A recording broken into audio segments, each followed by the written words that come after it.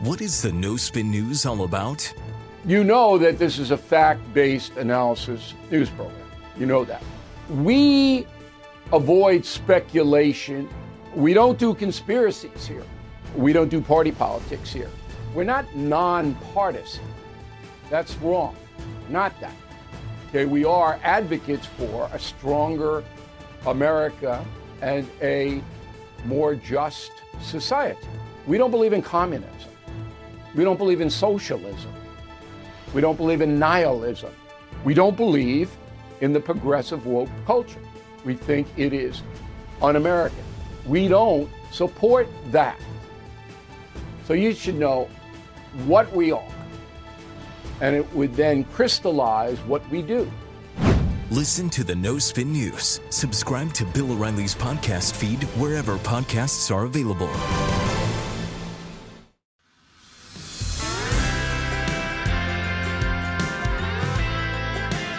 Hey, welcome to Politics by Faith. My name is Mike Slater. Thanks for being here. So if you're new to the podcast, the reason we're here is because I, perhaps you, get way too anxious at the news and our country and our future, and it's hopeless. And I don't like to feel like that.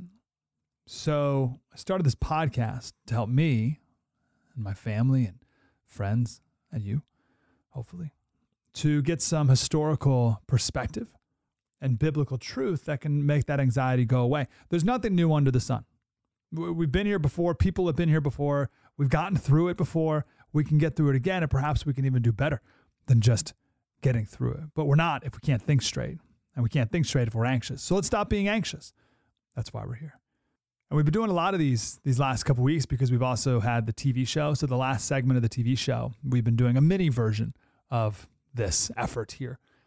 So hopefully you've enjoyed those as well. Those will end next week because the midterms are done. So we'll get back to our more regularly scheduled podcast format. I'm grateful you're here. So here we go. Story of the day. Well, the midterms on November 8th. I was going to do this episode on affirmative action because the Supreme Court just heard oral arguments about affirmative action just on Monday, the other day. And it's an extremely important topic, obviously, because we're told that diversity is our strength. No, unity is. I mean, it's our national motto, out of many, one. And it's been completely inversed into out of one, many. And we never really had a conversation about this. And we're told diversity is our strength. We're going to table that topic until next week because I need to make this point now because my wife is ready to give birth at any moment now, like maybe tonight. And I don't really know what my schedule is going to be next week, to be honest. So let's make this point now before it's completely irrelevant. And I want to talk about the midterm elections. So here's what's going on. Presidential term is 4 years. So there is a election in the middle of a presidential term, hence midterm elections. It is for every congressional seat. Those are up every 2 years. And then 1/3 of the Senate seats, because those are up every 6 years. And then a bunch of the governor's seats as well. One thing to know is that the party of the president always loses a ton of seats in his first midterm election. It always has been the case. The only exception is George W. Bush in 2002 because it was right after 9/11. So that was a bit of an anomaly. But other than that, the party in power or the party of the president always loses a ton of seats. Bill Clinton lost 54 seats in his first midterm election. The Democrats did. Barack Obama lost 63. Trump, Republicans, lost 40 in his first midterm. I predict that Joe Biden, the Democrats, will lose 33 seats out of the 435 in the House of Representatives. Now, as soon as this election's over, we are going to delete this part of the podcast because I don't know. I'm making it up. The Senate right now is 50-50. I predict that the Republicans will pick up 4 seats. Maybe that's a bit of a stretch. Could be 5. It will definitely be 51-49. There's no question that the Republicans will take back control of the Senate, which means Joe Biden will not be able to get much of anything passed, and the government will be in gridlock. which is good. That's how our founders designed it to be. I also predict that the Republicans will pick up 6 governor seats. Right now, of the 50 states, 28 of them have Republican governors. 28 have Republican governors. 22 have Democrat governors. I think Republicans could pick up 6, which is amazing. Isn't that amazing? There's far more states with Republican governors. The top 3 issues are the economy, crime, and immigration. I think bubbling underneath all of that is stuff like Drag Queen Story Hour and all this woke stuff taught in school, stuff like that. All of it's under this umbrella of uneasiness. Everyone's just uneasy. It's just like this chaos. Like, what's going on? Like, nothing feels right. This is why pollsters ask the question, are you happy with the direction of our country? And like only 20% of people are like, yeah, things are great. 80% of people are like, no, this doesn't feel right. The Democratic Party decided to try to make this election about January 6th. You'll hear them talking about democracy. January 6th and abortion. But those 2 issues have fallen flat compared to, can I feed my family? And is it safe to walk outside? So it will be what they call a red wave. Republicans will win a ton of seats in our government. Now you may be thinking, Slater, what's wrong with this? This is good news, right? You should be celebrating. You're conservative. This is great. Yeah. But this episode is about idols. Politics can become a problem for me when it's, well, my team wins. Everything will be great. Or my team just lost. Everything's going to be awful forever. I have these wild swings of emotion and anger and frustration and whatever, like ups and downs. And that's not great. So there's this tension of caring. Like, it's good to care because we are citizens in a great country and we want to live in a prosperous and safe nation, right? So it's good to be politically involved. I'd say it's noble. It's good to be aware and care. It's bad to make it an idol. So this is my pre-election warning to play the game of politics with joy and to keep politics in its place. And this is a warning from me. Let's lament. Hey, this is Vivek Ramaswamy. The media has systematically lied to you. The Hunter Biden laptop story, the origin of COVID-19, the Trump-Russia collusion hoax, or how your money's being spent in Ukraine. Enough already with the lies. No more lies, hard truths only. That's what the Truth Podcast is all about. It's not standard conservative talking points. If you want that, go somewhere else. But if you want the hard truth delivered to you in a way that challenges you and will challenge me intellectually, you're not going to find anything like this on the internet. Subscribe to the Truth Podcast today on Apple, Spotify, or wherever you get your podcasts. Let's lament at how broken it all is. Just politics and the whole process and everything. Is it worse than ever? Is our political system worse than ever? You hear that a lot. I don't think it is. I don't think it's worse than ever. I think it's always been bad, or it's always been what it is. The first real contested election in America was John Adams and Thomas Jefferson. Thomas Jefferson's election team said of John Adams, he was a hideous hermaphroditical character, which has neither the force and firmness of a man nor the gentleness and sensibility of a woman. Thomas Jefferson's campaign team called John Adams a hermaphrodite. That means you're both male and female. A drag queen.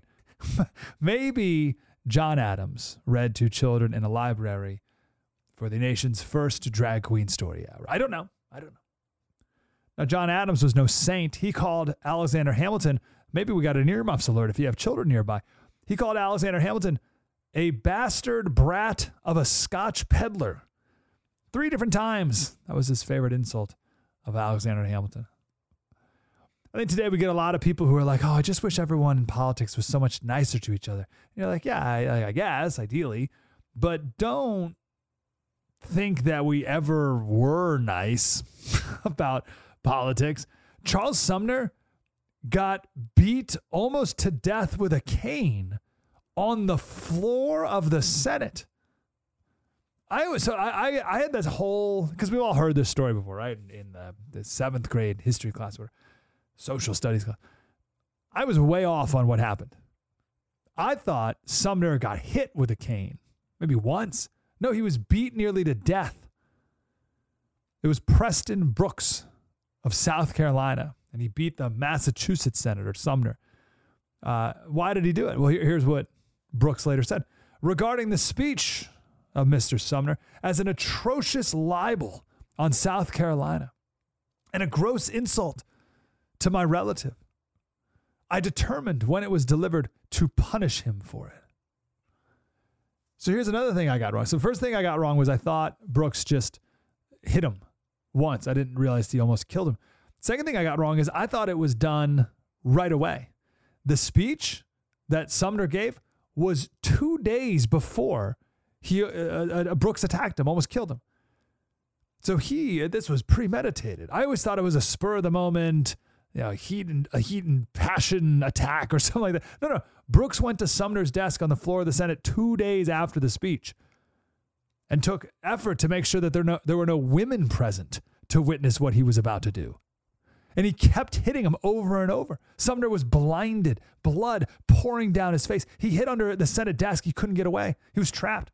He finally crawled out, and Brooks grabbed him and kept beating him over the head. The cane snapped in half, and he kept beating him. Then Sumner finally passed out, and Brooks picked him up by the lapel and kept beating him over the head. This took time. There was another Southern congressman on Brooks' side who was a part of this whole plan to kill Sumner, and he kept the other congressman back from intervening, from helping. And there was a third congressman who had a pistol on him and told everyone to stand back, let him be. Other senators got up and were pleading with Brooks to literally not kill Sumner. And then Brooks was fined, adjusting for inflation, $9,000. So things have been bad before. I don't know.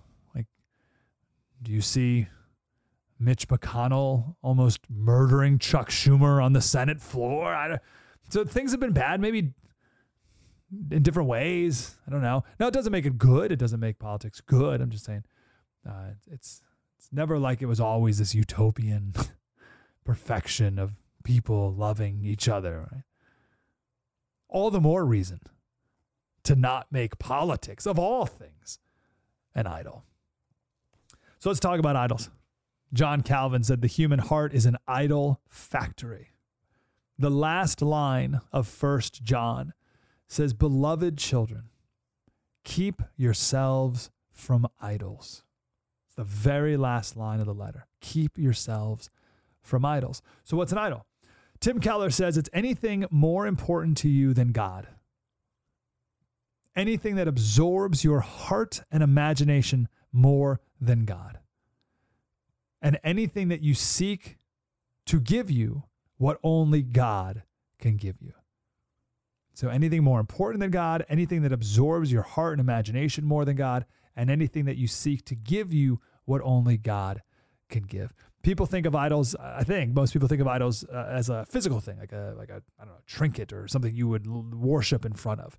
And that's true. Exodus 23 says, you shall have no other gods before me. You shall not make for yourself a carved image or sacred pillar. So there's a physical idol, the golden calf. But it's also, as Ezekiel 14 says, idols of the heart. Colossians 3:5 says, put to death, therefore, what is earthly in you, sexual immorality, impurity, passion, evil desire, and covetousness, which is idolatry. All these things are a form of idolatry, and they fit into Tim Keller's definition of idol as well. So I got a couple just interesting angles here I want to share. C.S. Lewis in the Screwtape Letters, which you have to read if you haven't. And if you have, read it again.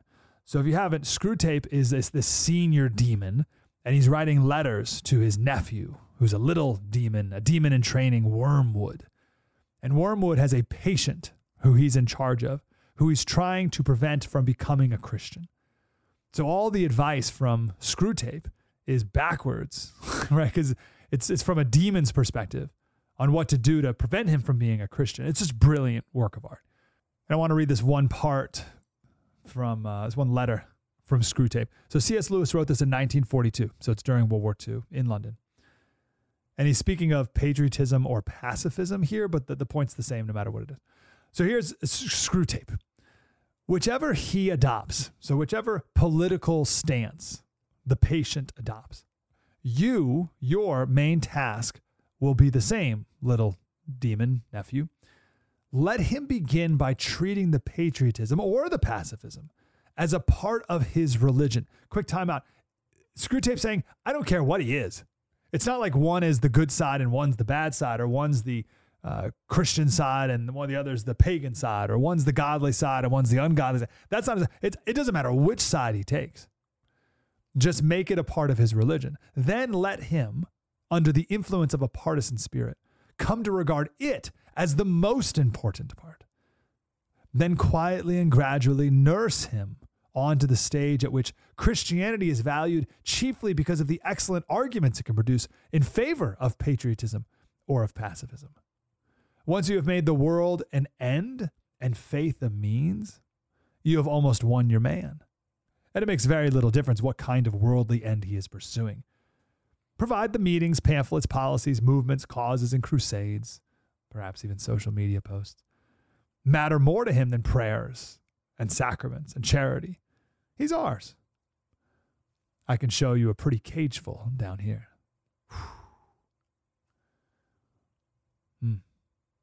The meetings, policies, the political crusades, the protest, all that stuff. As long as those things matter more to him than prayer, sacrament, and charity, he's ours. Wow. So when his Christianity, when my Christianity becomes a means to my political ends, politics has become an idol. And I want to be careful, just to be real with you here, that this podcast doesn't become that. It's not like, here's my political stance that I'm taking, and I'm proving it to you by this one Bible scripture that I'm taking out of context. That's not the point of this podcast. It's not.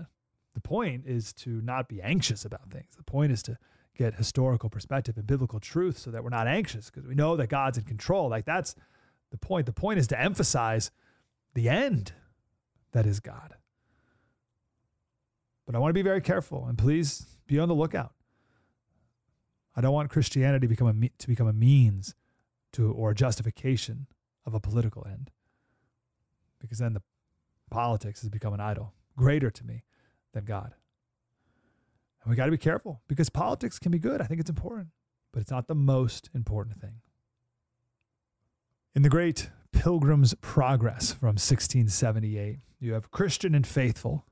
They're making their way through the wilderness and they come across a town, and the town's having a fair. It's like a marketplace, a farmer's market thing, right?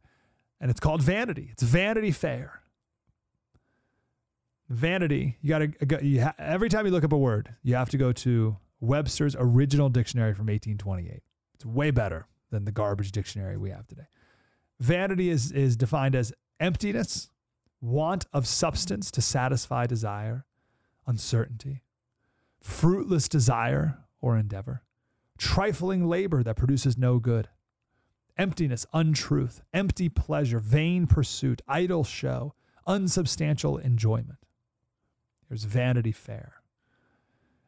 And the point of Vanity Fair on the journey is to divert people from their progress, divert you.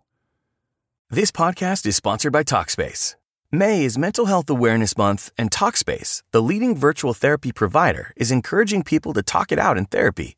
By talking or texting with a supportive licensed therapist at Talkspace, you'll gain insights, discover truths, and experience breakthroughs that will improve how you live and how you feel. With Talkspace, just answer a few questions online, and you'll be matched with a therapist. And because you'll meet your therapist online, you don't have to take time off work or arrange childcare. You'll meet on your schedule, whenever you feel most at ease. Plus, Talkspace works with most major insurers, and most insured members only pay a $25 copay or less. No insurance? No problem. If you want to make progress toward a mentally healthier place, Talkspace is here for you. Now get $80 off your first month with promo code SPACE80 when you go to Talkspace.com. Match with a licensed therapist today at Talkspace.com. Save $80 with code SPACE80 at Talkspace.com. It's a fair wherein should be sold all sorts of vanity, and that it should last all the year long. Therefore, at the fair are such merchandise sold as houses, lands, trades, places, honors, titles, countries, kingdoms, lusts, pleasures, and delights of all sorts, as whores, wives, husbands, children, masters, servants, lives, blood, body, soul, silver, gold, pearls, precious stones, and whatnot. And moreover, at this fair, there is at all times to be deceivers, cheats, games, plays, fools, apes, knaves, and rogues, and that of every kind. Here are to be seen too, and that for nothing, thefts, murders, adulterers, false swearers, and that of a blood red color. And you think, geez, well, Vanity Fair sounds like a terrible place. No, we pretty much live there. That's the world. That's our lives. That's America. That's the materialism we live in today. It is a Vanity Fair. And not all the stuff at a Vanity Fair is bad. And in Pilgrim's Progress, the things there were pitched as indeed very good, very important, essential, even. Vanity Fair is our world with all of its idols, materialism, and everything that tries to take you out, everything that tries to take you away from what really matters, everything that takes your focus away from God. Again, that's what an idol is. Matthew 6:24. Jesus says, no one can serve two masters. Either he will hate the one and love the other, or he will be devoted to the one and despise the other. You cannot serve both God and money. The word serve, again, means to be devoted to. You can't be devoted to two masters. And masters here is the Greek word doulos. It means slave. You can't be a slave to two masters. And the word for money is mammonas. It's more than cash. It's bigger than that. It's wealth. Wealth that gives the illusion of power and prestige and control. It's all about losing your focus. Again, Tim Keller. An idol is anything more important to you than God, anything that absorbs your heart and imagination more than God, and anything that you seek to give you what only God can give. Something that takes the place of God is the most important focus and priority of your life. And you think that it can solve all your problems, so we worship it. My favorite Bible story, I think it's my favorite. It's got to be. I wanted to name my son Elijah because of this story. But the short of it is Elijah, man of God, he told the prophets of Baal, a false god. There are 450 prophets of Baal to go get 2 bulls. Okay, go get 2 bulls. One for you, one for me. You pick the one you want. You cut yours up into pieces, put it on wood, but don't light it on fire.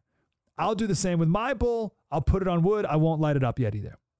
Then you call down the name of your God, Baal, and I'll call down the name of the Lord. And whoever answers wins. And the prophets of Baal are like, oh, this is great. And they go all day long.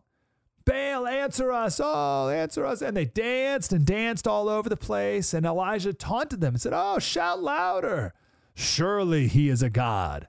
Perhaps he's deep in thought or busy or traveling. Who knows?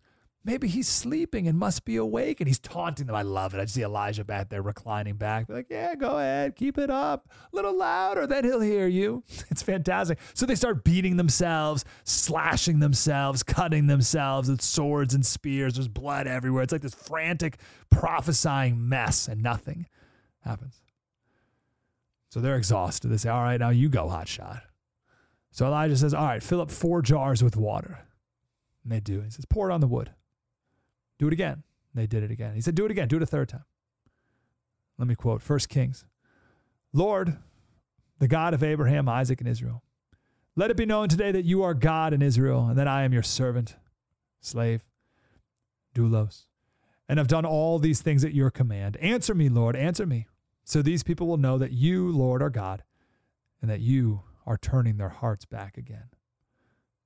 Then the fire of the Lord fell and burned up the sacrifice, the wood, the stones, and the soil, and also licked up the water in the trench, all the water they poured on the wood. When all the people saw this, they fell prostrate and cried, the Lord, he is God, the Lord, he is God. You can be like the prophets of Baal and call on the God of politics all day long, until you're blue in the face, until you've slashed your back and you're bleeding, screaming to the God of politics. He'll never save you. It will never save you. Politics will never save you. Be like Elijah instead. Put first things first. So what's in my control? You should vote. If you haven't already, you should definitely vote. You should get involved. You should support political candidates and know what's going on and what's happening and do the thing, right? Play the game. Play the game with joy. Tell the truth. And watch your heart. Put first things first. Always keep the first thing first. And when the Republicans win in a couple days, amazing, fantastic. I'll be very happy. It'll be great news. That's it. And then we move on and keep first things first. Final thought here to meditate on. I love the first commandment. It says, I am the Lord your God who brought you out of the land of Egypt, out of the house of bondage. I love the first commandment because we're not to the commandment yet. It's the first sentence and there's no commandment. I am the Lord your God who brought you out of the land of Egypt, out of the house of bondage. Period. You shall have no other gods before me. God started out reminding the Israelites of what he did for them. Gratitude. I rescued you from the house of bondage. A reminder of what I've done for you. What does he demand in return? Obedience. No other gods before me. Even in an important midterm election. That's our episode. I hope it grounds you a little bit. I think for me, I needed that as a good preparation for Tuesday, just to get my heart right. Thank you for all the emails. I feel like doing one episode where I just read these like incredibly encouraging, wonderful, thoughtful emails. I will respond to every email that you've sent me. My wife is 39 weeks and a couple days pregnant, so it's been kind of crazy around here, but I promise you, I will respond to your email. Thank you for them. slaterradio@gmail.com. And if you've made it 25 minutes through this podcast, if you have any constructive criticism whatsoever, it is iron sharpening iron. I promise you I will take it in only the kindest way possible and implement it best I can. If there's anything causing you anxiety, please let me know. slaterradio@gmail.com. And I'll do the best I can to provide some historical perspective and biblical peace. Have a wonderful rest of your day. Get some sleep. Politics by faith. Mike Slater.